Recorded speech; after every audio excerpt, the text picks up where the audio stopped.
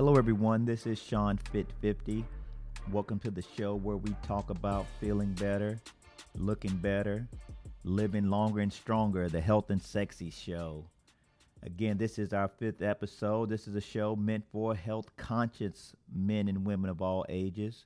It's meant for men and women of all ages who wish to learn more about their health and take control of their health. It's for people who suffer from chronic diseases. And it's also for people who wish to help their family members or others who suffer from chronic disease. And why? Why? Because the health woes in the United States are no joke, ladies and gentlemen. We have a population of over 331 million people, and we're getting sicker and sicker each year despite spending massive amounts of money. We have our 2020 census coming out soon, and just imagine being one of the first people to get your hands on some of the health data and finding out that over 40% of our population suffers from chronic disease and takes medicine for it. This doesn't include the ones who don't know about it, just the ones who do know and aren't taking medicine for it. Over 40% or 130 million people, and over half of those people suffer from more than one chronic disease. Imagine finding out that 50% of Americans, or about 50% of Americans, are overweight or obese. This is about 160 million people, ladies and gentlemen, a lot of people. Imagine finding out that approximately 12% of our population smokes. Despite all of the ads and campaigns against it, there are still 40 million Americans who smoke. Again, like I said, we spend a lot of money on our health care, over $2.5 trillion per year, and only increasing. 80% or more of that money is being spent on caring for people with chronic disease. We spend the highest per capita or per person in health care in the world, yet we don't have the number one outcomes in the world. We want to be better. We want to be better than this, y'all. We don't have to succumb to chronic disease. We don't have to be sick. We don't have to grow old and painfully. We can grow old gracefully. You know, we need to pursue health and wellness, that state of being free of disease, and getting there through our deliberate efforts and actively pursuing our good health through lifestyle choices. I've mentioned treating our health care, our health and wellness like an investment. More and more people are starting to invest in their health, and based on the data, about $4.2 trillion is spent globally in the market for wellness. The most being spent on personal care, beauty, and anti-aging, along with healthy eating, nutrition, and weight loss. That's right. We're investing our money in looking better, feeling better, living longer, and living stronger. So why else should we be spending our own money on our health? To make the story simple, bad health costs us money, y'all. It costs us not just money, but it also costs us years of our lives. It makes our pocketbooks thinner and our longevity less. The effects it has on our pocketbooks, it's through higher insurance premiums. The higher risk you are medically, the more money you will pay in health insurance premiums, and the less take-home pay you will have. The poorer your health, the more often you will find yourself in a doctor's office or hospitalized. You're going to spend more money on medical bills. You're going to lose time from work. All of this takes money out of your pocket, reduces your years of productive and active life, and it also increases your risk of bankruptcy, believe it or not. One of the most common causes for bankruptcy in the United States is due to health problems. And most people who declare bankruptcy from health problems also have health insurance. So health insurance alone may not be enough. So we need to be active. We need to be proactive in our efforts to stay healthy and to prevent illness. We talked about our wellness plans before. We talked about treating our health like our investment portfolios. Planning is very important. I mentioned I'm a Army veteran. I'm a military veteran, and a lot of people look at military people and say, "Hey, those guys are very disciplined. They can get up early in the morning and work all day." But it's more to that military mystique, and a lot of people don't know about it. Recruiters and executive, search teams, things like that, know about it. But military veterans, especially those who have reached high ranks, are very adept at planning, and not just planning, but also the follow through and execution of that plan. I was an officer in the United States Army, and I was a senior and non-commissioned officer as well. And everything I did hinged upon planning. So I was involved initially as a planner for a large field hospital. So not only did I have to run the laboratory, not only was I in charge of a large number of personnel, but I was also in charge of planning the deployment of our hospital, not just the laboratory, but the entire hospital. I was responsible for planning the training for all of the people who would comprise that hospital. And then I was, in the end, part of the team responsible for the implementation of the training, of the setup and operation of our field hospital, which housed more than 700 soldiers who were responsible for health care on the battlefield. As an officer, as a physician assistant, I became responsible for health care, for medical planning in combat zones. I planned for operations in Iraq. I planned and conducted medical operations in Afghanistan. So I've done nothing but plan, and then execute those plans. We have to be planners when it comes to our health, when it comes to our wellness, and when it comes to preventing development of disease. And should we succumb and eventually develop disease, it is about planning to prevent any preventable complication. That health and wellness plan, as I mentioned before, is our preemptive strike. Our therapeutic lifestyle changes are the actions we take when disease has been identified. And like I said, disease can be reversed even with a little bit later investment. Weight loss, being more active, can cure diabetes. It can potentially cure high blood pressure along with high cholesterol. Some chronic diseases can't be cured, but there are ones that can with the appropriate lifestyle changes. And for the ones that can't be cured, the quality and quantity of life still can be improved. I remember I was in the gym one time, and I work out. I'm a gym rat. I have to admit that. I guess you probably can figure it out. But doing my workout, I had a young gentleman approach me and was like, "Hey, doc, it's great to see you. Do you remember me?" And I'm looking at the guy. I wasn't a doctor. As I mentioned, I was a physician assistant. But this was when I was in the Army. And anyone in the medical field in the Army is referred to as doc. Our medics were called doc. Our nurses were called docs. Our physician assistants were called doc. And the doctors were called doc. As long as you were able to take care of a soldier in a medical capacity, they referred to you as doc. And that's a very affectionate word.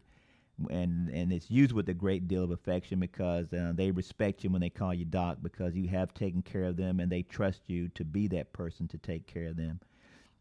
But either way, the gentleman realized I was struggling to figure out who he was, because by then I had been doing this for a while, and I started out in primary and emergency medicine, so I was seeing dozens of patients per day. So I only remembered the absolute worst of the worst patients, and some of those who really touched me.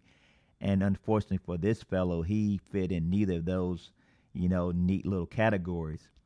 So he recognized I was struggling to figure out who he was. So he decided to kind of chime in and give me some clues. He said, "Yeah, I came to the clinic one day and you took care of me, and you really treated me well, and you did a whole lot of things that everyone else, kind of refused to do." And he goes on into this story, and I slowly started to remember who he is. And then before you knew it, it was just like I was there during our first encounter. And this young gentleman, he was an African American male. I like to use the word black. He was a black male. He was overweight, and his main complaint was problems with shortness of breath, especially with exercise. And and not uncommon in the military to get short of breath with exercise. And a lot of times in the healthcare field in the military, we're trying to sort out who's telling the truth and who's trying to get out of that exercise. So sometimes people get blown off, unfortunately, who have significant and true complaints because of um, people thinking there's some aspect of secondary gain there. So I learned my lesson from other people's mistakes, and I really didn't buy into the whole secondary gain. I always treated patients as if their complaints were true until proven otherwise. So I discussed with the patient, what the likely diagnoses or the potential diagnoses were. I did a full examination and I sent them for some testing. I said, well, we'll see what the testing shows, and we'll go from there. And what I had sent them off for was a breathing test, which no one had performed on this young fellow, because the assumption was that he was, overweight soldier who was looking to get out of exercise and training. Not only was his breathing a concern, but we did a full battery of vital signs and lab tests, and his blood pressure was quite elevated as well. And at the time, I remember telling him, you need to lose weight. That's going to go a long way in helping you feel better as far as your shortness of breath, and also potentially cure your high blood pressure. So his testing for his breathing did come back and show that he was an asthmatic. Like I mentioned, there are a lot of diseases in the military that you may not be aware of unless you were in there, especially in the medical field, that go undetected and are found while that person is in the military.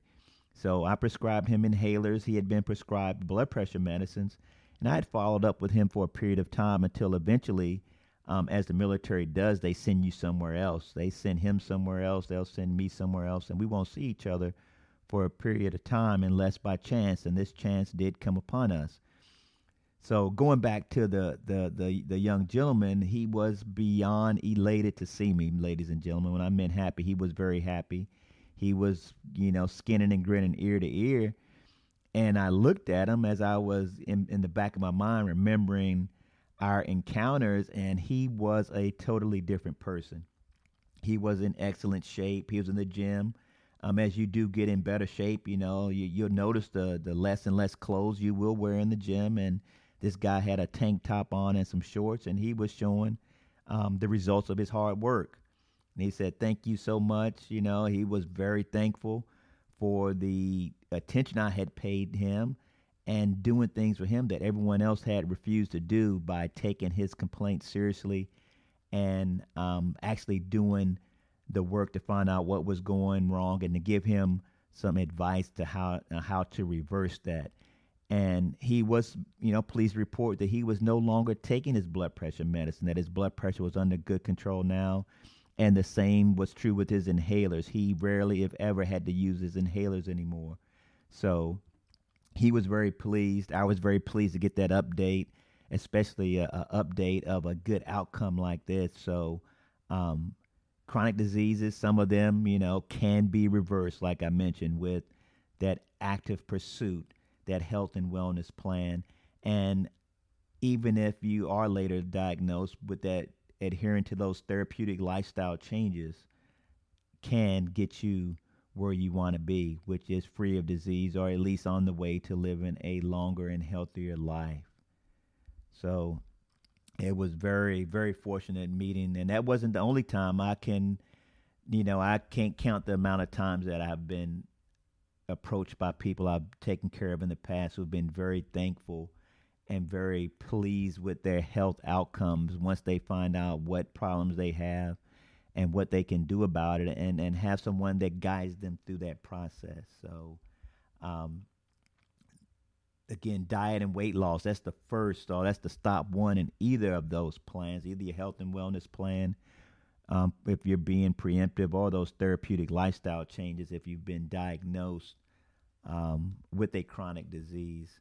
Like I mentioned before, the word diet, I hate the word diet. It has so many restrictive connotations. People automatically become defensive when the word diet comes out, and they um, usually have had an attempt at dieting before, and that usually has resulted in failure. And so many bad and negative connotations come up with the word diet, and people think of a diet as a short-term solution, but it's not. It has to be a long-term lifestyle change, and I like to refer to it as healthy eating. Healthy eating, eating smart, eating clean, and understanding that you don't have to eat clean and absolutely healthy every day, but you do need to do it most of the time until the paradigm switches. You initially may enjoy the calorie dense foods, the real starchy, gravy, heavy foods. And as you eat less and less of that and start to eat healthier, cleaner foods,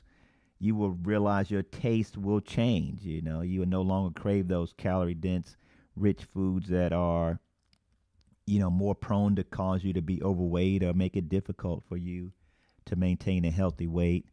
And you're crave more and more of the healthier foods, and you feel bad if you eat any of those foods that you used to eat after a period of time. You have a whole paradigm shift or a whole change in the way that you look at eating and living and feeling good about yourself, and you don't want to go back to feeling bad.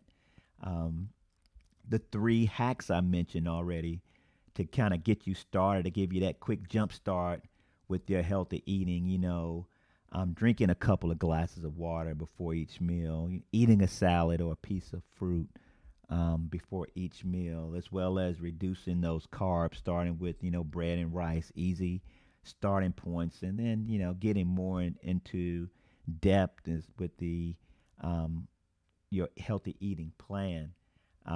Those are the quick hacks. You have to get into more advanced healthy eating and weight loss planning as well, and that starts with knowing where you're starting, knowing your baseline, and getting those measurements and calculations. You call them anthropometrics, or those body circumference measurements, and height, stuff like that. You want to know your height, weight, and blood pressure. You want to know those circumferences, such as your neck circumference, your arm, your waist, your hips, your thigh, your calf circumference. Not only can you use those for calculations for things such as body fat, but they're also used to measure your progress, because the weight doesn't always tell the tale, ladies and gentlemen. A lot of times you'll have a body transformation and your weight won't change that much. It's your body proportions that change. So you need to, if you're losing inches due to fat loss and your weight hasn't changed a whole lot, again, that body fat percentage going down is very significant regardless, and the way you look and your appearance is very significant regardless, and that loss of fat will have ramifications in lowering your blood pressure, lowering your blood cholesterol, lowering your blood sugar levels, and improving those, and potentially curing those chronic diseases that you may suffer from or may be prone to suffer from.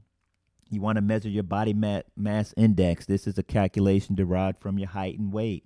And this gives you an idea of if you are, normal weight, underweight, obese, morbidly obese. Gives you a good starting point. It's not perfect, but it's a starting point. And as I mentioned before, the body fat percentage is a better calculator of your body composition. Also, you want to know your basal metabolic rate, known as the BMR. This is the amount of calories that you need on a daily basis to survive based on your sex, your age, your height, and weight. And this number is important because in order to lose weight, you want to do two things. You want to burn more calories than you take in, and you want to eat fewer calories than are required. So you want to be in a caloric deficit to lose weight, and there's safe caloric deficits to be in, around 1,000 to 2,000 calorie deficit, depending on how big you are, is probably maximum. You hear about very low calorie diets where people consume only 500 calories a day. I'm not a believer in those, because those are very, very hard, if not impossible, to adhere to for any prolonged period of time. So that basal metabolic rate helps you to calculate your daily caloric goal, or how many calories you want to consume each day to get to your goal as far as your weight is concerned. Um, in order to get there, in order to start tracking those calories, we need to start keeping food diaries. This tracks the calories in our food. This is our roadmap. Imagine trying to drive from your home to some place you never heard of that's 1,500 miles away and not using a map or GPS to get there. Now, how long do you expect it will take to complete this drive?